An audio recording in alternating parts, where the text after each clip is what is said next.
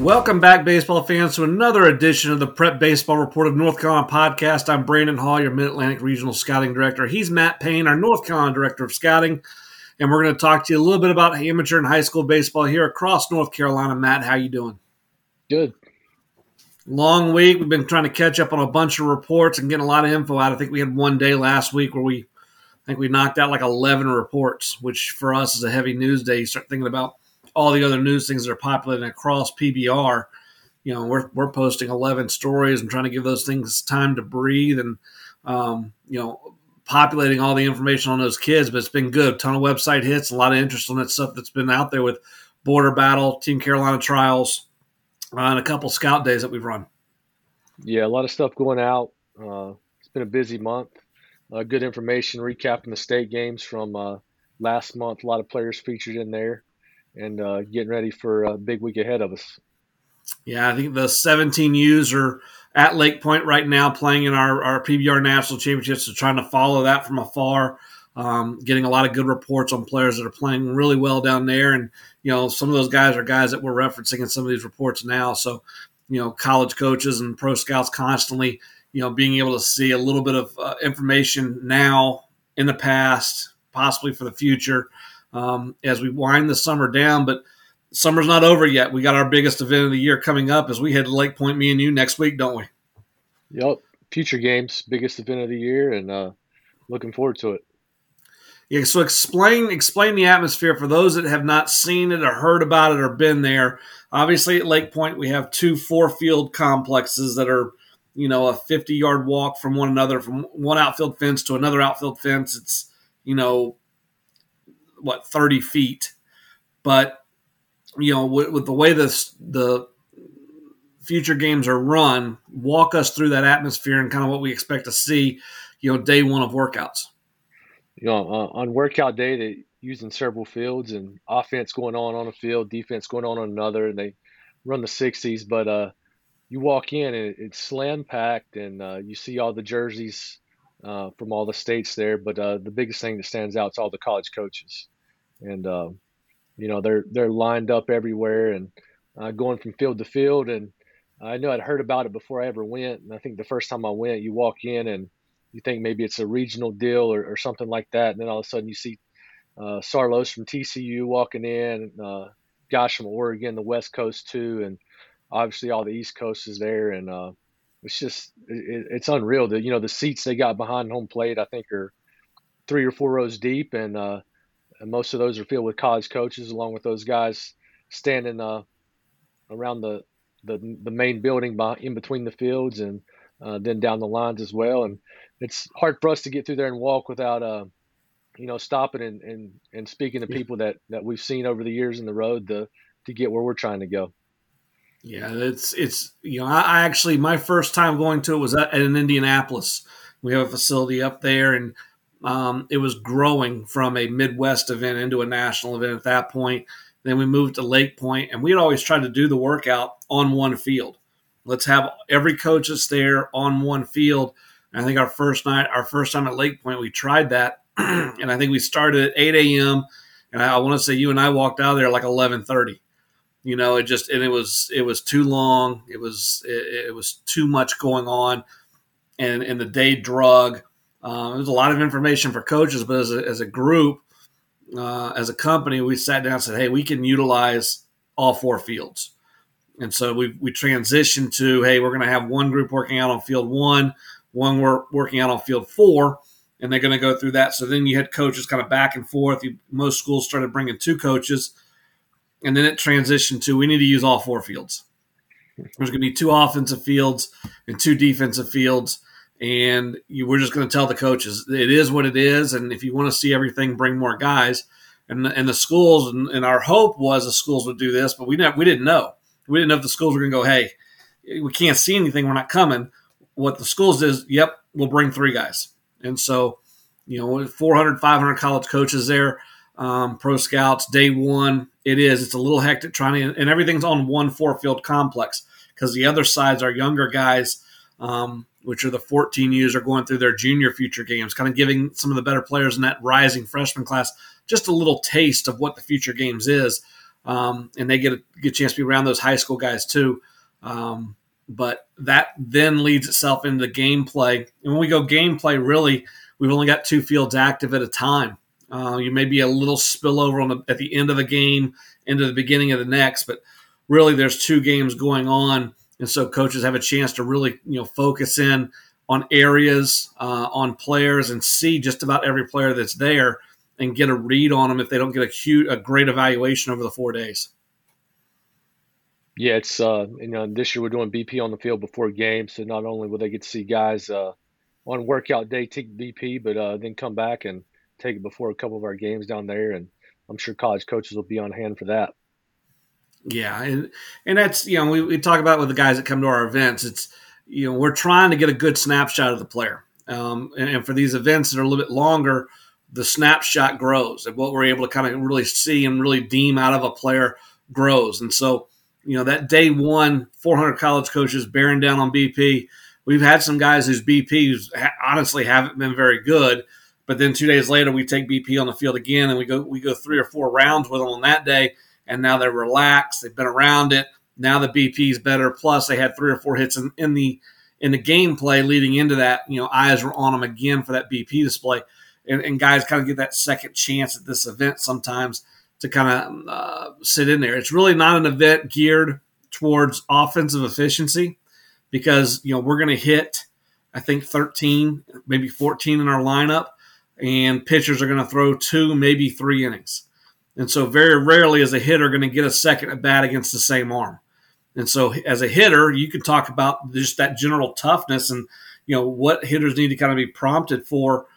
They're going to see lead arms, and they're only going to get 1 shot at them. So it's almost like an all-star game type setting. And, what's the expectation from a hitter standpoint? What should he be thinking about? And then from an evaluator standpoint, how are you evaluating that guy? Are you evaluating him on just does he get base hits? Yeah, you're not going to face the same arm twice. You get in there 1 at bat against him, and he's more than likely only going 2 innings, so he's going to air it out.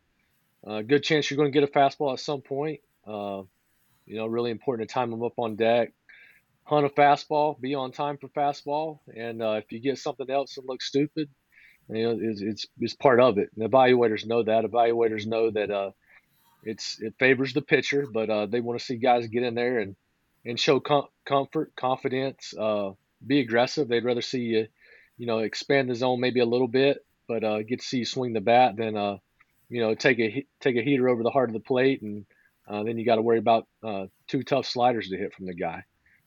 So they're looking at a lot more than results, and obviously they want to see bat speed and athleticism, but a lot of it is can you get your feet in the ground and show comfort against the high level arms that we'll see down there. And that brings us to the guys that we're taking. We're going to kind of release some preview information, possibly starting Wednesday night. This obviously will air eventually on Thursday, but Wednesday, Thursday, Friday, and the Monday and Tuesday of next week as we get ready for the workout day for the Future Games in Team Carolina. It's a 20. We're going to have a 24-man roster. Players from North Carolina, South Carolina, representing Team Carolina. Players are going to get geared out a little bit. Mizuno's taking care of 2 different jerseys, some pants, socks, belt, hat. Our MVP of each game is going to get a Dick's Sporting Goods gift card. The top defensive catcher throughout the event is going to get some Diamond Cruise sunglasses. What were some of the, there was a couple other in there. We have some other giveaways. A workout day is being sponsored by Webflex. We've got some other things that players are going to be,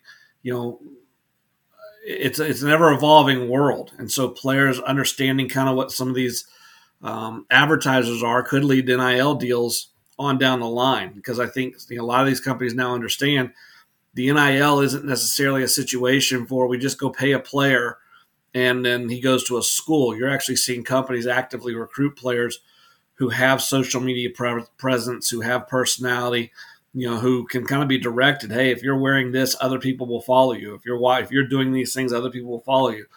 And so this can be a start for some of these guys as they're still 2 years away from college of kind of building that brand and being on the field. So And we're going to talk to our guys about that and how to handle all that stuff. But let's jump into the roster a little bit. And Matt, let's start with some of the pitchers Team Carolina is taking down there that are from North Carolina. I know Gabe Murray, Jake Kakovic, Austin Fetterspiel, Davis Cabbage, Micah Simpson, and William Leahy. Each one of those guys attended an event this year, and we got a chance to see them live in action, put our hands on them a little bit. Walk us through. Let's start with Gabe Murray, right-handed pitcher out of the Fuqua area, and what you saw out of him at the Team Carolina Trials, Charlotte. High spin guy, not a big frame, but so it creates a little different release point angle right there. The arm speed and the spin jump for me at that event. Yeah, the other thing he did is he ran a 6.6. So there's obviously some big time twitch in there. Our next two, Jake Kakovic, Austin Fetterspiel, two guys that were preseason All-State events, and two big bodies. And one of the things that we're doing at this event is we are trying to project guys out. How many guys can we get to this event that have a chance to play in the big leagues? And you saw during the draft last week how many different videos were being put out of this guy was at Future Games. Now look at him being drafted in the third round. These two guys have those frames where you go, it's easy to dream about what they could be in 2 years, 5 years, 6 years. Yeah, Kakovic, really good basketball player, athletic, throws strikes. The velocity is going to jump at some point. Really interested to see what he is down in Georgia. But, the athleticism, dual sport guy, a lot to dream on with him. And, Fetterspiel's a bigger body kid that showed well at some events and got some arm strength in there. I mean, he closed for East Forsyth for most of the year and was in some tight situations, and they played a bunch of close games, and they basically got everybody's best shot because at one point in the year we had them nationally ranked and sitting at number one in our Power 25 poll before they ran into some injury issues and kind of declined a little bit towards the end of the year. So I'm interested to see, like you said, how has that body progressed since last time we've seen him? We've gotten good reports over the summer. The other three guys from North Carolina, we'll start with Micah Simpson, but Micah Simpson, William Leahy, and Davis Cabbage, three pitchability guys with two lefties, Simpson and Leahy. I know you're a big fan of Micah Simpson. What are we looking for out of Micah as a member of Team Carolina? Can really pitch. A little bit different angle, release point left-hander. He threw at the border battle and just cut guys up. So interested to see how that plays against the hitters we'll see down there. And you mentioned Davis Cabbage, a favorite in the 2025 class, just athletic and really spin a breaking ball. And then William Leahy, the left-handers in the Dirtbags organization, was at one of their scout days this year. And, with all three of those guys, it's high strike percentages, it's attack of hitters, it's the ability to attack in some different ways. There's not necessarily a pitch you turn to those three guys and go, here's the pitch. If you get in trouble, just throw this and we'll get out of the inning. They all have to live ahead in the count. They all have to be able to pitch to zones. I think Micah has the ability to pitch up in the zone a little bit because his fastball does have some ride. But they're 2 and 3 pitch combination guys that if they can settle in pretty quickly, we've had some of those guys have really big success at events like this because they just flood the zone and keep the hitters on their heels. Yeah, and I think all three of those guys have more in the tank. A little bit different in the developmental process body-wise, and they definitely have some growing to do. Let's move on to our infielders, and I think we've got an interesting group of kind of a mix of infielders too. We're taking 5 from the state of North Carolina, and we've got really 3 that could profile as middle infielders. Matt McKnight kind of positions himself right now as a third baseman, but may flip back over in the middle at some point. But let's start with Wilmer Martinez and Xavier McQuarrie. McQuarrie we saw at a preseason All-State event. Martinez as well at a preseason All-State event. And then we're able to track them through the high school year and kind of get a really good feel for what they were like, not only in workouts, but in gameplay. Yeah, Wilmer, defensive ability stands out with him. Then, right-handed hitter with some barrel feel. Started switch hitting not too long ago. Did it at the All-State event. Got reports he's done it this summer. It's progressing pretty well. I hope he does it against some live arms down at the Future Games. Also, personality. Just seems like it would be a great guy to play with. Always smiling, got some energy. And McCory, left-handed hitter. The swing stood out at the All-State, and just ability to put barrel on the ball. And got reports of him playing very well defensively this summer as well. And he's an interesting guy because he was playing behind some guys in high school, and he's a baseball player. And so he just flipped out in the outfield and won a spot out there at Providence. Different ways of getting in the lineup, and not saying that he didn't stick in the middle of the infield moving forward, but you don't ever know what the school you show up at. They may have an All-American playing shortstop already. And so these guys, I think as baseball players, have that ability to adjust, adapt, and maybe figure out different ways to get in the lineup. Matt McKnight, another guy that's similar in that fashion, has been willing to move out of the middle infield, has been playing a little bit more corner infield, but it's a different type of frame. Talk a little bit about Matt. I think he's highly skilled. Uh, what he does is very relaxed and controlled. Good swing path, skilled defensively, and his frame's so long. You don't know when he's going to get that man strength, but when it comes, I think you're going to have a really dangerous player. The other two guys on the corner, maybe two of the top hitters at this event, guys that have really stood out to us over the last couple of years. Connor Robertson was a guy that we really had on our board last year to possibly take to the future games, and we ended up taking a couple 24s over him, being a 25, knowing, hey, if he doesn't commit, he's got another year. And then lo and behold, they changed the rules. He's still available, and we're going to take him. And then also Caden Davidson, and Caden's got history and bloodlines in the family, with high expectations from the high school program he's coming from, and has really handled it all and continued to excel. Yeah, played a big role there at TC Roberson this year, and brother was a first round draft pick with Atlanta, and just really hits. He's a well known guy on the circuit. He'll have eyes on him down there, and look forward to having him with us. And you talked about Connor. It feels like every time he shows up at something, or we see him during the high school season, he's driving something to the right center gap, and strong hands, can hit, and I think he's continued to progress defensively as well. As part of Team Carolina, North Carolina is supplying two of our four outfielders. Little different types of bodies, little different types of game in terms of what those two guys are going to supply Team Carolina with for the week. Let's start with Ian Williams from Wake Forest High School. Can go get it in center. Played a big role. Wake Forest, another highly ranked high school team for us this year. I think he knows who he is at the plate. Line drive guy, going to spray it around, and he runs good, uses speed on the base pass. But I think he kind of gives us a true center fielder going down there, and the other guys. He was a guy that at border battle stood out, and he ran a good 60. So I don't want to downplay his 60 because the 60 was good, but he plays a lot faster than a 60 time. And he's a guy that may not hit his top end run speed until he's 22, 23, 24, and really matures into his frame because of the twitch that he has. So, you may put, a 60 run grade on him now with a 70 future, and we may look up in a couple of years ago, it's a 70 run, maybe it's a 75 run future, because he plays at that faster pace when he's in the outfield, when he's going first to third, than he does just in a true straight line 60. And his 10 and 30 yard splits are really good.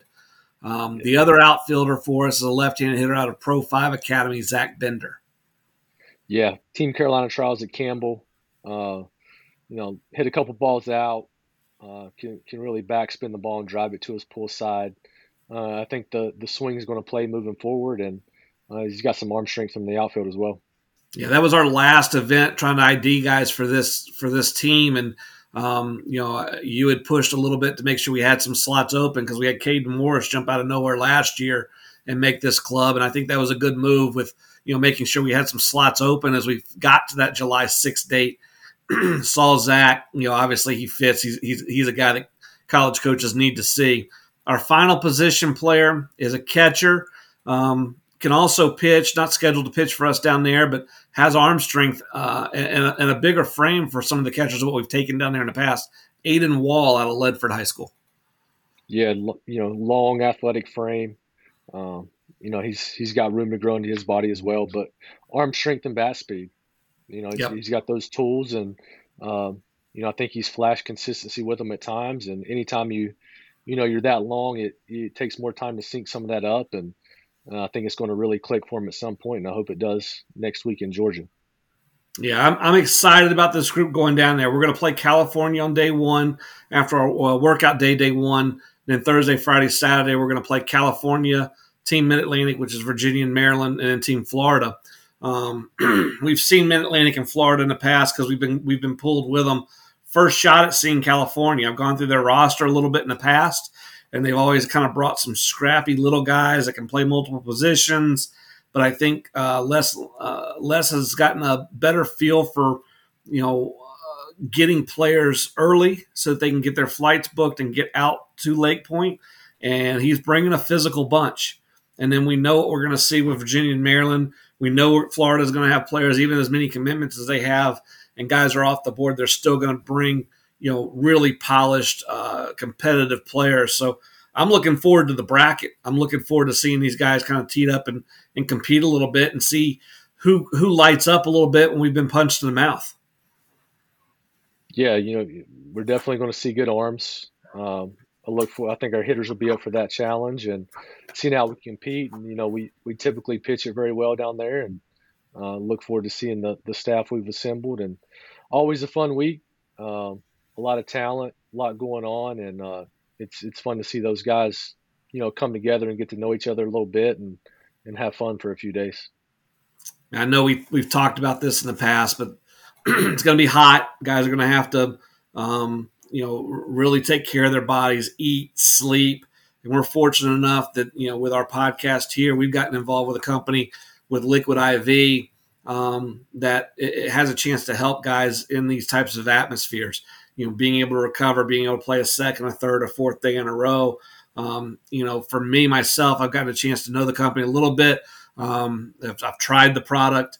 It's convenient packaging. It's easy to use. You just dump it into for me, I use bottles of water, a little bit of a shake, and then bang.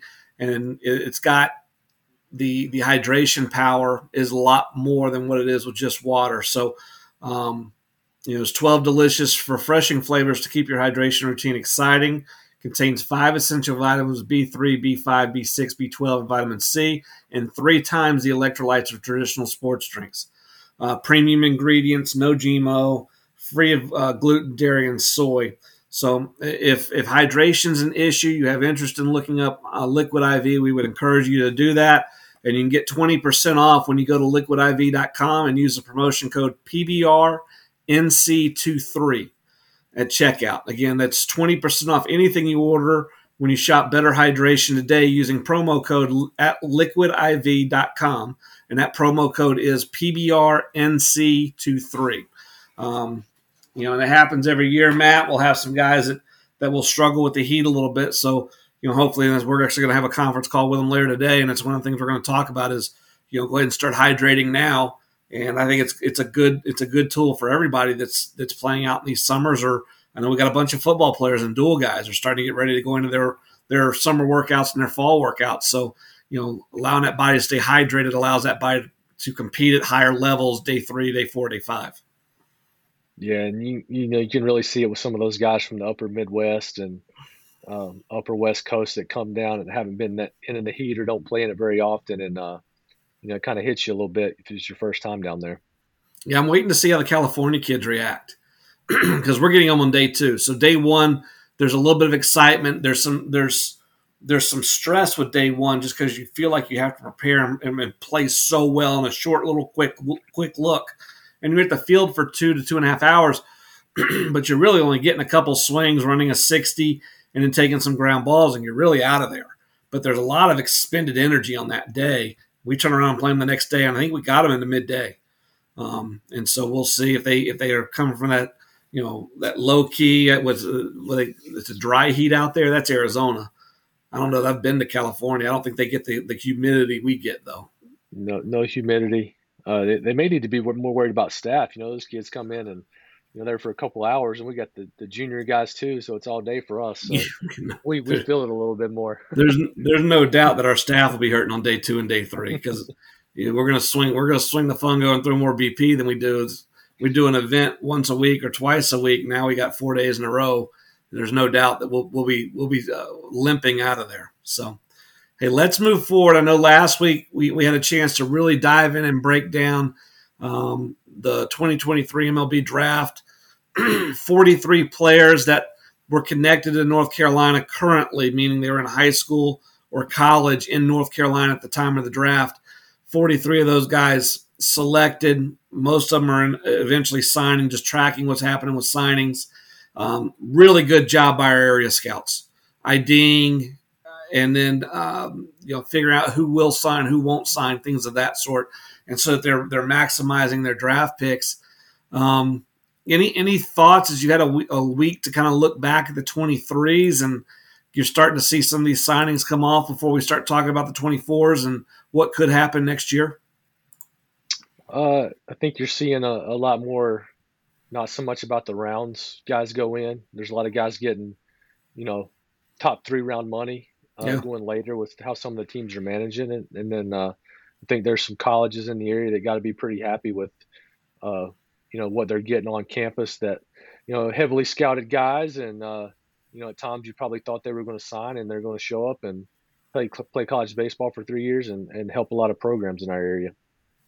And I don't know about you, but with me, I'm still in that mode of 40 rounds. The numbers in my head don't work yet with 20 rounds. And so when we put a grade on a guy that says, hey, he's a 5th, 8th rounder, and you're looking at going, okay, as long as he doesn't do something just obscene with his number, he's going to be signed. He's going to have that chance. But, honestly, they're probably drafting in round 20 a bunch of guys that have 8 to 10 round numbers on them in terms of their grade. It's just you're trying to put grades on guys, and you see, as guys are going through that first round, I thought MLB TV did a great job in terms of talking about how this guy projects. And really, you get in the second round, and now we're talking about he projects as a backup catcher. He's a big league backup. And, but that's his number. That's his grade. And so now trying to project out where do these guys sit in the 5th to 8th round. And as we get into the 20th round, are drafting guys with 8th to 10th round numbers on them. But what does that really mean about that player? That 8th to 10th round grade is really he's a program. He's an org guy. He's a guy that's there to make the organization run so that their top prospects are getting reps. And if a couple of those guys develop and get to the big leagues, it's a great story. But I think with what scouts are figuring that out is they're taking less risk. And the college guy is a less risky guy because I've got more history with him. So I'm willing to take more of those guys with that 8th to 10th round grade than I am the high school guy. I think the college guy probably eventually, especially with seniors, is a lot cheaper than the high school guy as well. Yeah, definitely a lot cheaper. And college guys are, you can stick them in A ball, and like you said, they can fill the roster to play with the prospects. And high school guys you're probably going to spend at least a year in Florida, Arizona, in the complex league, and it takes them a little longer to adapt, not only to the game but also the professional lifestyle where college guys, you can slide them in A ball and they'll hold their own just fine for the most part. I thought one of the neat things I heard, one of the draft stories I heard, was talking about Zach Nato, who's a Florida player who went to Campbell for 3 years, was a first rounder out of Campbell by the Angels, and he's a little undersized, but he put up numbers at Campbell. He put up numbers in the Cape. He put up numbers every summer. He showed an ability to play shortstop at a high level, and he was a little awkward with his swing. If you're really watching him, though, he got all this movement got out of the way early. And, when he really get down to basics, when he got to his launch position, he looked like a lot of really good hitters. He just had a lot of things in the way to get there. And in drafting him, the Angels put him in a situation with a bunch of ground ball pitchers. And I don't know that was a thought process of the Angels or it just happened to line up. But, in his first couple months in the minors, he was getting a ton of plays.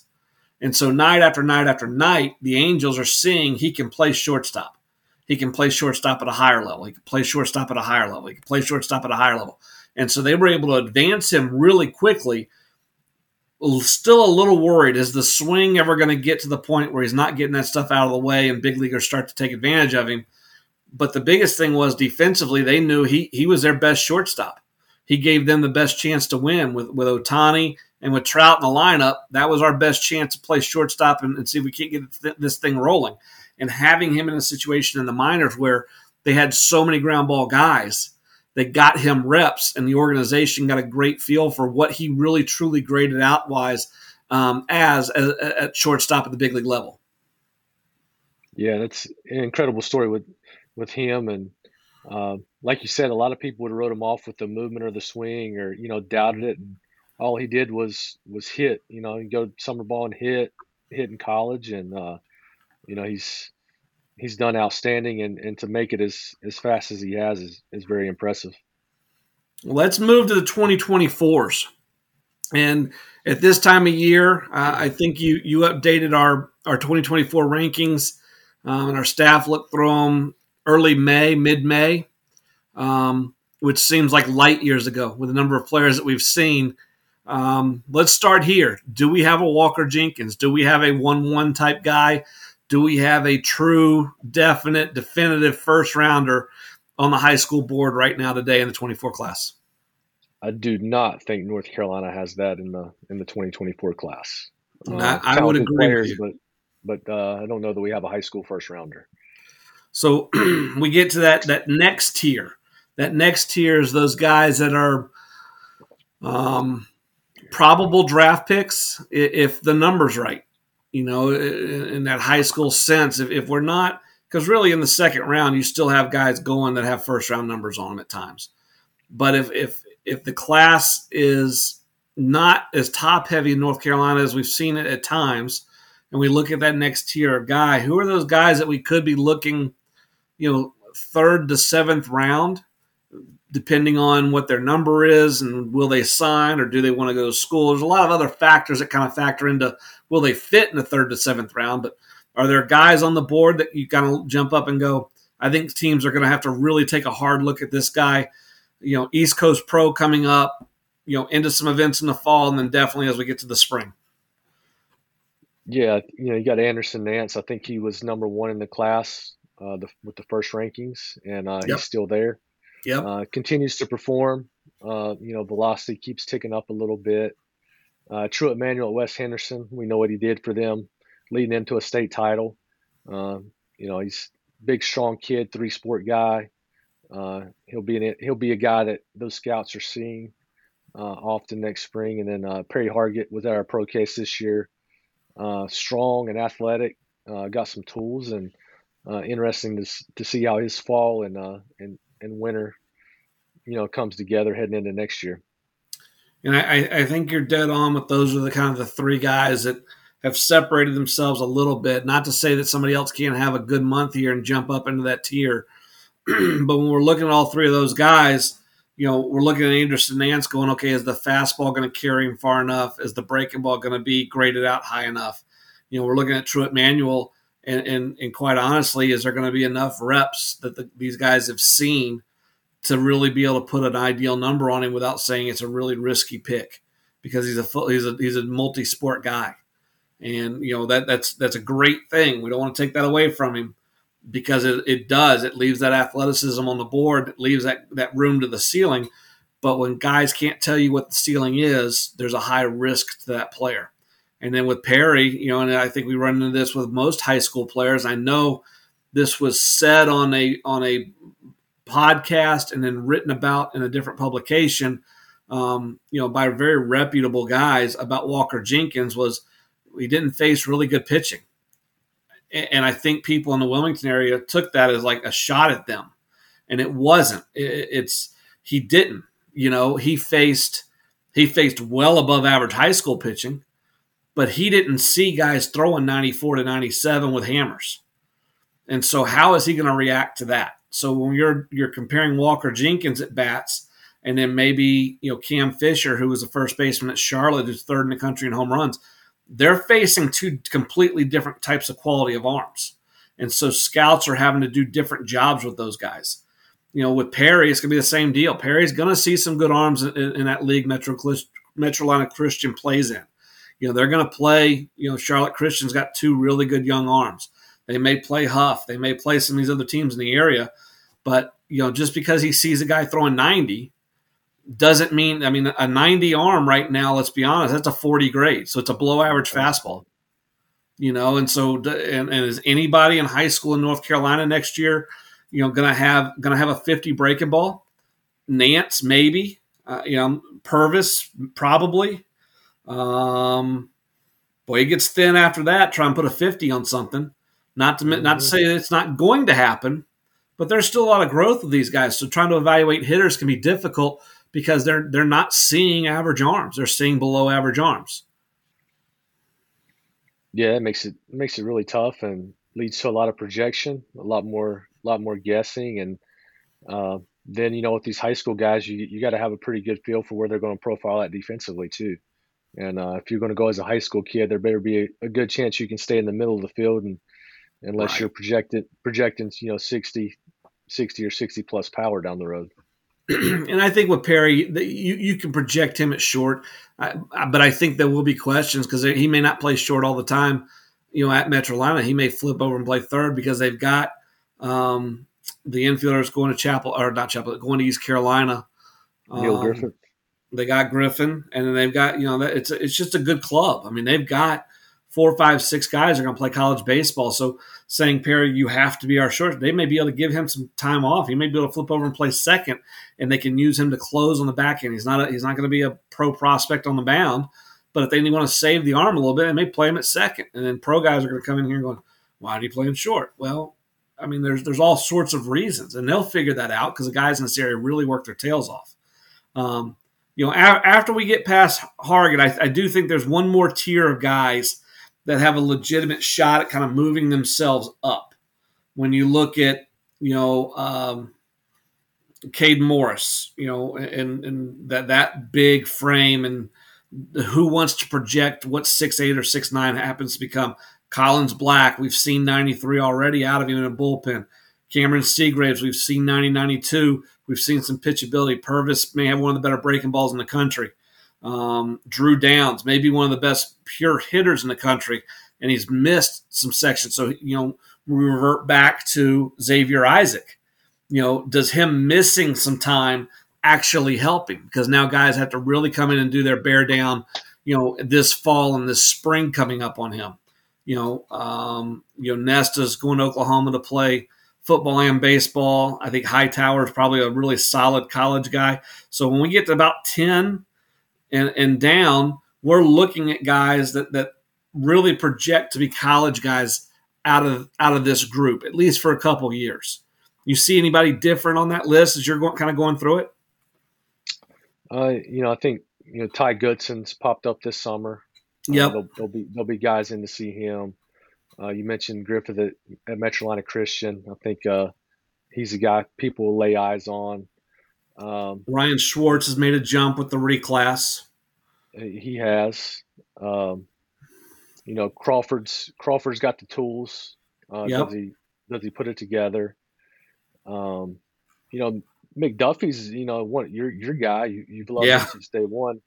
He's interesting for me because the frame's not developed yet, and he can really pitch. So, what does 6 months of the offseason do? And I think that's where the pro scouts in our area make their money. Is anybody that watches a lot of baseball, anybody that's a dad or a mom in the 24 class that's traveling all summer and sees these guys can probably separate it in a bucket. Here's about 7 guys that everybody knows pro scouts are going to be on. We can go down to about number 50. With what John McKillop's at 44. There's going to be pro interest on him because of his state games. Jason Parsons Jr., he can really throw when he's healthy. And, prayers and shout out to Jason. I know he's going through a lot right now, but hoping for, all that to really go through a really quick recovery with what he's dealing with. But, if he's healthy, he's a guy that pro guys need to go see him throw just so that they can say, I've seen him, because you don't know. Yeah, that's what makes our area, I think, really dynamic. Is you look up and let's look at the 23 draft. We had guys that were at 90 on our list as high school players. And I struggle. I went back to the list, and you start looking at what our numbers were and what our projections were, and it would be hard to move them up off of 90. But they end up being an eighth rounder out of college because one of them had a position change. He went from a secondary pitcher to a primary pitcher. He put on 45 pounds, and he's throwing a disappearing fastball at 95, 96 at Wingate. That can happen. That doesn't mean our ranking was wrong in 23, but it also opens up that can of if a scout sees it before everybody else sees it, his rankings can be different than ours. I love McDuffie. We can argue, if McDuffie should be higher than 25 in our rankings, and if you and I are sitting down and it's just me and you, I'm going to have him higher. But when it's our entire staff talking and putting these things in order, and you have a bunch of different collective minds, and we're putting a grade on guys, and we're backing that grade up, that's where he falls. He falls at 25 going into the summer. Now, I think he's done enough. He's going to move up at the end of the summer from what my projections were, and you start seeing him trending that way. But I think there's guys on this list that we haven't talked about, that we don't have a huge background on, and I think it's going to be interesting to see who makes that jump. Who's the guy on this list that puts 70 pounds of muscle on in the next 5 years? And all of a sudden, it's a really high ball to bat ability that now it's true power plus ball to bat ability. Another one that comes to mind, who is the shortstop? Connor Norby. You were all over that one in high school, and he didn't run. He didn't hit home runs. Is he really a shortstop? Well, he just goes to Carolina and he just barrels every time he swings the bat. He's on the barrel, and he continues to get stronger. He's going to play in the big leagues. He's probably going to stick in the big leagues for a bunch of time with the Orioles because he can freaking hit. And I think there's guys that are going to be on this list in the 24 class that are that way too. Yeah, and I think, you go through our lists, and there's got to be, especially early on, a blend of the impact college guy early versus the guy who has the pro tools but isn't as polished yet. So you kind of balance that out, a little bit, and every year you end up with a guy that's 40 to 50 who, has got some tools, and all of a sudden he starts getting a little more polished, and pro guys are in to see him, and he's jumping up boards all over the place. So let's talk about that a little bit. How important is it? And you've done it at the junior college level, you've done it at the 4-year level, but getting those guys, you've had guys that you've been around that are really good players that, and you don't have to name these guys, but quite honestly, you didn't like being around. You didn't mesh. It was hard to talk to them, and they were good players, but they didn't take that jump. Versus the guy that really meshes with you, but also challenges you. Doesn't just take you at your word, but forces you to teach. And then when you really dial in on something and it works, boy, the belief in him goes just through the roof, and then the tool takes off and evolves. That meshing point, that camaraderie, that finding the fit. How important is that for that guy that's in that 50 to 90 range to find that fit at college, whether it's pitching coach, hitting coach, head coach, so that they continue to develop to make that next jump? It's got to be one of the most important things in your decision-making process. I mean, we've seen it enough that the kid with the loud tools goes to maybe a bigger program or the wrong program, and he needs to be developed, doesn't mesh with the staff, struggles making the necessary adjustments, or the staff doesn't have the patience for him to make the necessary adjustments, and he's out after a year. Versus if you kind of get that right out of high school, your developmental process just speeds up because you got a coaching staff with some patience and guys you're comfortable with, and you go through the trial and error of development, and some guys really take off and make a lot of money that way. And for me as a young coach, way back when, with Coach Scaff, and I played for Mark Scaff at Wilmington. I knew what I was getting into coaching with him, but in the recruiting process, we could not go get a bunch of guys that didn't care about academics. And typically baseball guys are higher academic guys, but you find some really, really bright people that are lazy about their academics, and they just make 3.0s because they're so smart. That guy under Coach Scaff would have had his thumb on that guy from day one and would have rode his tail to the point where the guy just wanted out. That guy didn't get better for us at Wilmington early on. What we had to go find guys that were going to be able to kind of handle. He was so high on the academic side and so high on doing everything right academically. And at the time, he had just finished teaching at Wilmington before he got him to be a full-time head coach. He was still teaching at the university. So he took that very seriously. And if we brought guys in that didn't fit, those guys wouldn't develop. And so as a staff, we talked about that in the recruiting process. We talked about, at Charlotte, we talked about, my demeanor. I'm a little bit more of a type A personality. I have everything written out. You deal with it on a daily basis with me. You probably get tired of emails and schedules and calendars, but that's who I am. And if you can't deal with me as if you're an 18 or 19-year-old, you're not going to make it with me till you're 20 or 21. So we had to recruit to that a little bit. We would take some chances on some guys here and there. You could have some outliers, but it would have killed me or killed them if I had 14 of those guys. One of us wouldn't have made, or one group wouldn't have made it. And I'm pretty sure those ages, I would have been the one that made it. So we're excited about future games. We're excited about really diving into this 24 class. I know, Matt, you've got rankings coming up in about a month. You're going to start turning some stuff into Shooter and starting to really dive into this stuff heavy. And then you and I and the rest of our staff will sit down and start really mincing through the 24s and 25s, getting a little bit further to know on the 26s, and then, starting to pop some 27 names out, which is scary. So, as we look forward to that, next week we are going to try to podcast, if our schedule allows, probably from Lake Point or from wherever it is we're staying. Any last comments or thoughts before we head down there to Atlanta?